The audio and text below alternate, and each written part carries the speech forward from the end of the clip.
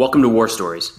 I'm Preston Stewart, and this is a show where we talk about America's military history through the lens of individual acts of heroism and valor. Enjoy.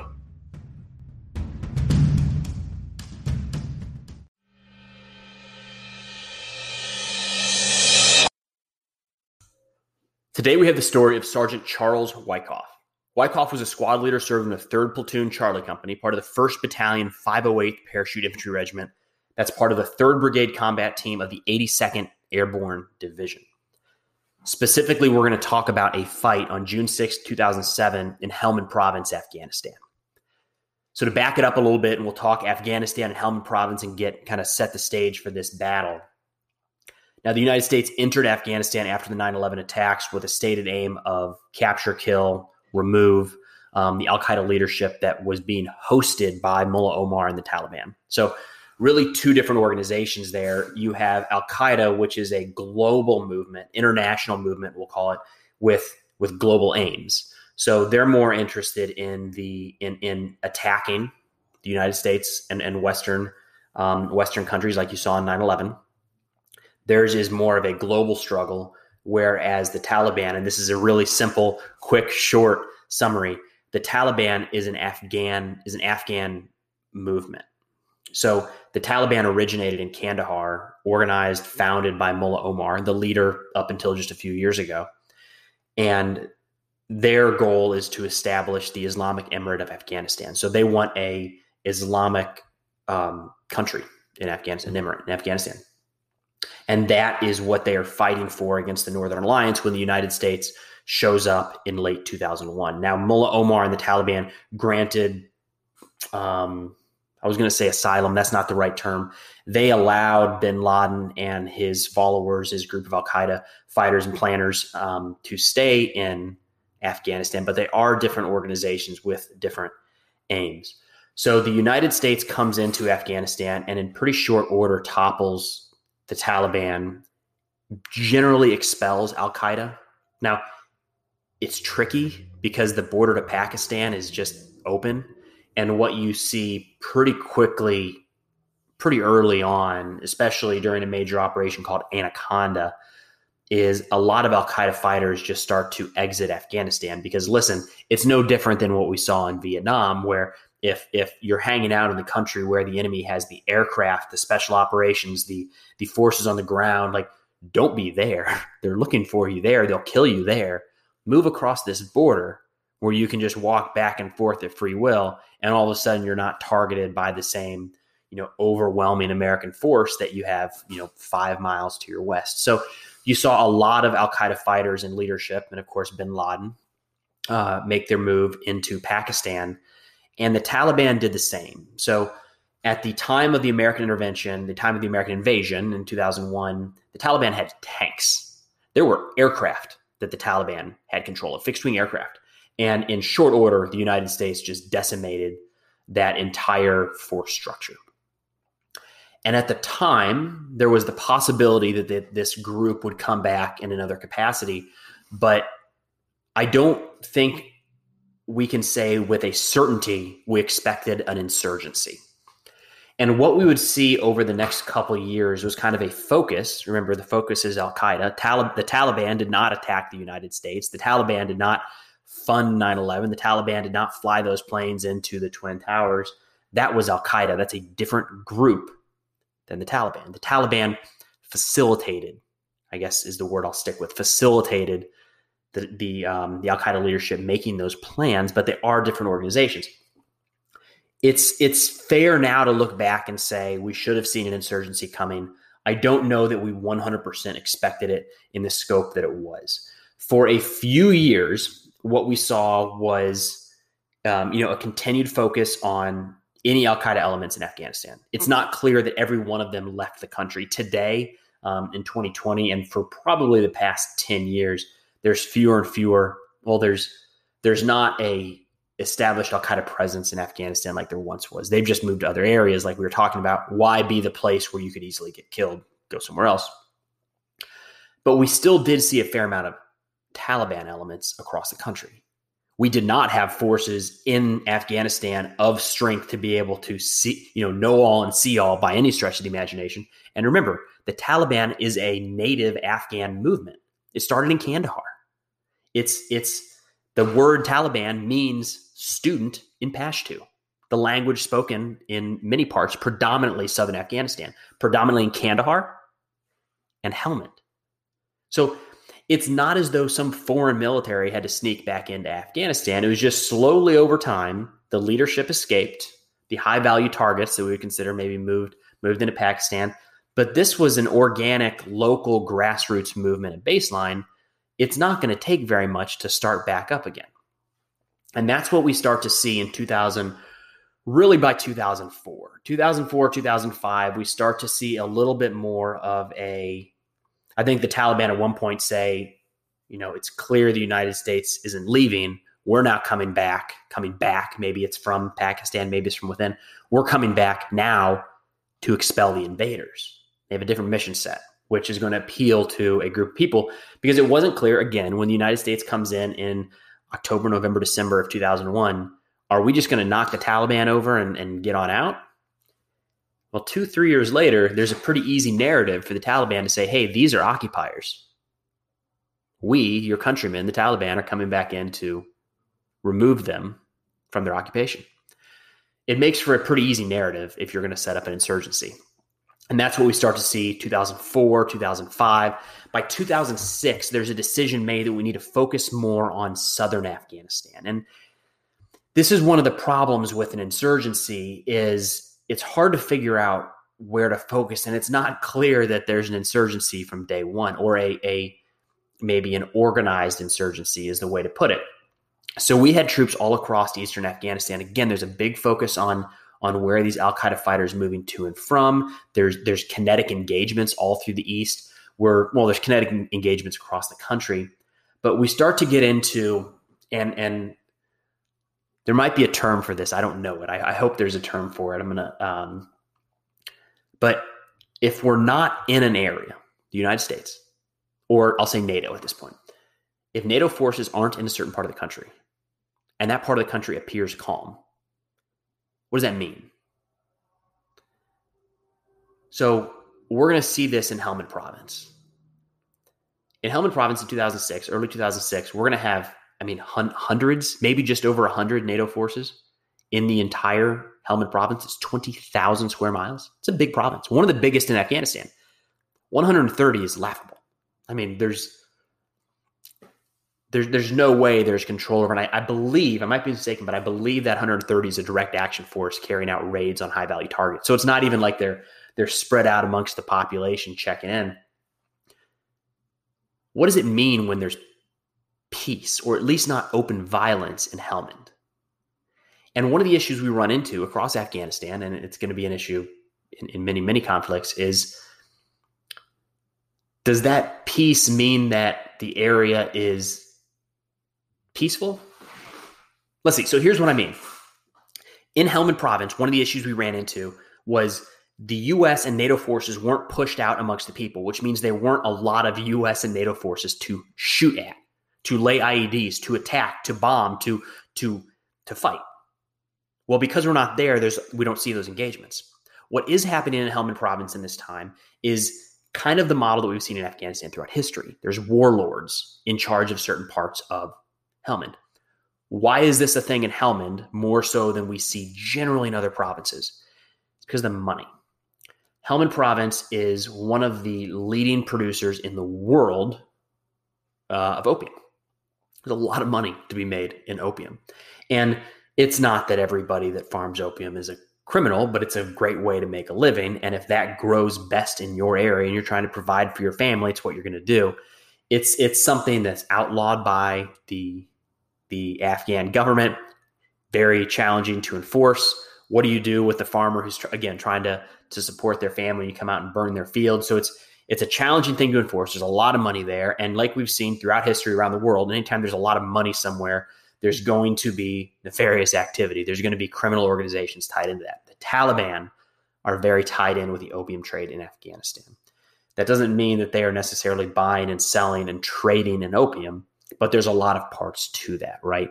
They can resolve disputes between landowners. They can organize labor for the different farms. They can provide safety for travel corridors. There's just a lot. Anytime there's a lot of money, there's a lot of money to be made. And the Taliban are using, and for a long time have used the opium trade as one of their means of funding the insurgency. So there are some warlords in Helmand province that are kind of keeping the peace. And it puts the U.S. and NATO in a tough spot because on the one hand, there's not a lot of violence out there, and you don't see a ton of violence prior to 2006 in southwest Afghanistan and Helmand, but that picks up quickly. I mean, today, when we look back over the course of the conflict for 20 years, Helmand has 962 U.S. fatalities. The next closest is Kandahar at 564. If you get up into the eastern provinces that we talk about often, Logman, Nangarhar, Kunar at 186 compared to almost 1,000 in Helmand. I mean, the fighting picks up with a vengeance, and it starts to pick up here in 2006. There's going to be U.S. and NATO operations moving into Kandahar, and eventually you're going to see an influx of British troops moving into Helmand. See, the problem that we've come across as NATO is we're saying we are helping to stand up an Afghan government for all of the people. And I don't think that anybody ever expected this to look just like the United States, but we can't have warlords running certain provinces, even if it means that it's peaceful. So peaceful, not open conflict in the streets doesn't mean that that is good. I mean, a warlord might order the execution of somebody. They're not reporting to anybody. It's a random person. It's a crime boss, maybe is a term to use there. So do you leave it? You can't just leave it, right? You got to do something about that. You have to at least try to establish government control in that area. And there was pushback from locals in Helmand. There was pushback that said, don't add government forces here. It's going to offset the balance of power, and we're going to end up in some pretty nasty fighting. They knew what they were talking about, but to take it back, it's a really tough spot for NATO and for the U.S. You can't openly facilitate a warlord that has unlimited power while you're simultaneously standing up a national government just a few provinces over. So nonetheless, we really start to see a push in southern Afghanistan in 2006. And by early 2007, the 1st Battalion 508th Parachute Infantry Regiment, along with Sergeant Charles Wyckoff, are going to be deployed to Afghanistan. Now, they're deployed all across Afghanistan. This brigade will have units in a lot of different areas, and 1508 is going to be used in kind of a theater response capacity, which it's a mixed bag. It's interesting in the sense that you get to move around a lot. You may not be in one base and you're responsible for, this stretch of road and that's it. And you get to know it inside and out. That can be boring, but you can also learn a lot. If you spend 3 months, 6 months, 15 months in charge of one stretch of road, working from 2 different bases, say, you become an expert. That can help save your life.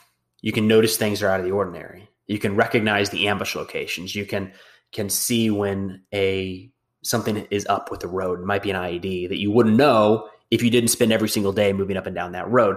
On the other hand, when you are a theater response force, or I want to say they were the response force for southern Afghanistan, again, the fighting is really starting to pick up in this time frame.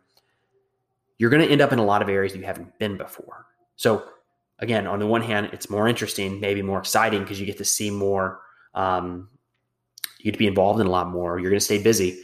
The downside is you're opening the unit up to a lot more risk because they're not likely to be able to really gain that expertise you have being on the ground for long periods of time. It's a necessary thing to have. And we have these all across Afghanistan and Iraq throughout the duration of these conflicts. This is just it's not a bad thing. It's just the role that Sergeant Wyckoff and his men are filling at this time. On June 6th, Wyckoff and his men are on a patrol, at least a platoon-sized patrol, dismounted patrol in Helmand province. And Helmand is flat, relatively. It's agricultural country. So it's not crazy different in terms of the terrain than what you would see, say, in the Midwest.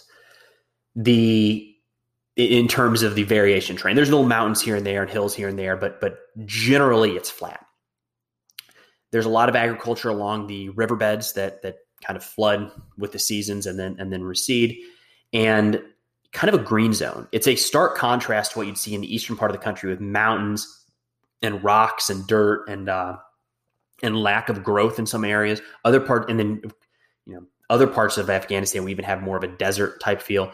When you get into southern Afghanistan and kind of the lush areas of Helmand, it at times looks closer to Vietnam than Iraq or Afghanistan. It's crazy. It's a unique fight. One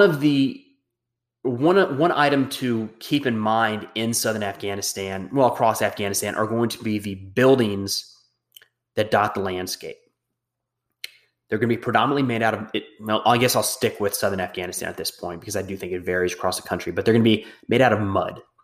And the mud is hard packed and is crazy resilient. I mean, it can be a foot thick or more and will just stop bullets in their tracks. I mean, they're not going through this. You can, in some cases, you can fire rockets at these things and it's not going through the wall. It's crazy how well they stand up to gunfire. I don't know. Maybe a country that's been at war for the last couple hundred years just got in the habit of building all of their structures bulletproof. But these things are. It's crazy. And what that means is that every wall, every building, every fence, all of these are made like this, serves as a form of cover during a firefight. Now, Wyckoff and his men are on a patrol. Again, he's a squad leader. They're on a patrol and they're ambushed by the Taliban, which is pretty standard form of fighting for the Taliban. They're almost predominantly going to have fewer. They're almost exclusively going to have fewer fighters on the ground at any given point than the Americans. So they're going to pick the point to engage where they have the advantage, the Americans don't, and see what they can do, and usually break contact. It's not going to be a long engagement. In this case, Wyckoff and his men are fired upon, small arms and RPGs. They quickly take cover. The enemy, as you would expect, is behind some of these really thick mud walls where the bullets aren't going through. And the Taliban's not stupid, so they're not standing up exposed from the waist up or moving in the middle of a doorway. They're doing everything they can to expose as little of their body as possible. Now, what that means is that they're able to lay down fire on Wyckoff and his men who are not quickly able to get behind walls or easy cover. They're relatively in the open, certainly compared to the Taliban fighters shooting at them. And as they're lying there, Wyckoff identifies the need to move around the side. Essentially, you're looking at a wall that is absorbing bullets all day. In order to attack these guys and to reduce this threat, you have to move around some side, get behind them somehow. Sergeant Wyckoff takes it upon himself to run across an open field.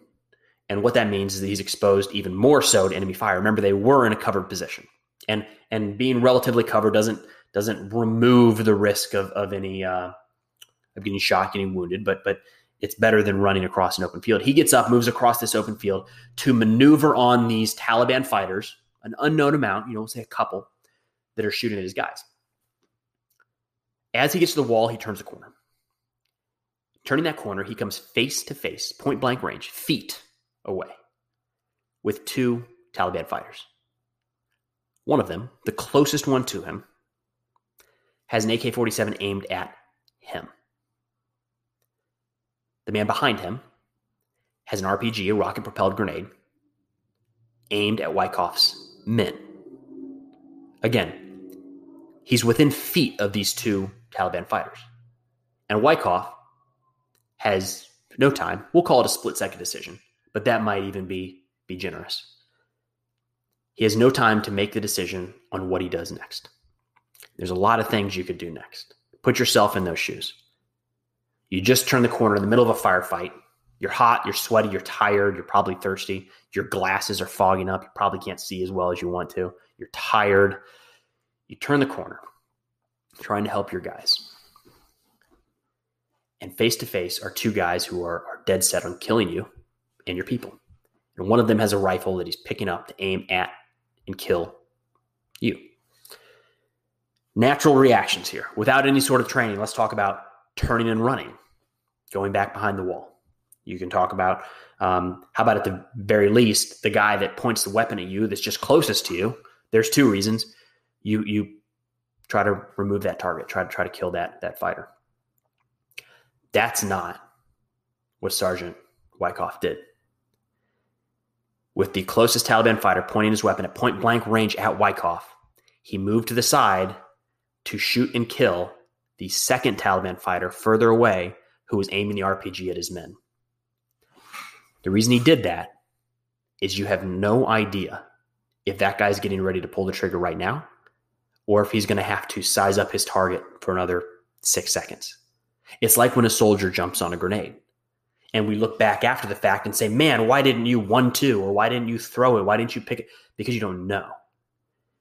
You don't know if that guy was in the process of squeezing the trigger on the RPG that was going to go out and kill or wound his guys. He wouldn't take that risk. So much so that he looked past a guy feet away from him, a Taliban fighter feet away from him, getting ready to pull the trigger. In a perfect world, Sergeant Wyckoff would have been able to reduce both targets. But let me tell you, it is not possible, maybe is the way to put it.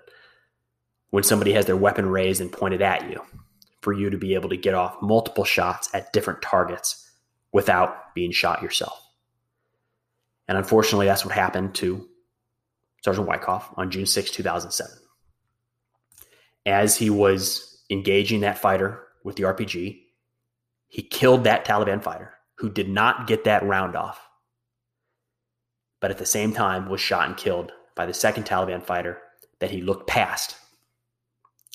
So in that split second, without hesitating, he made the decision to protect his guys rather than himself. He made the decision to give his life, risk his life, because he couldn't stand the thought that his guys might take an RPG if he didn't take that action. And in turn, on June 6, 2007, Sergeant Charles Wyckoff was killed by that Taliban fighter and would be posthumously awarded the Distinguished Service Cross for his actions that day.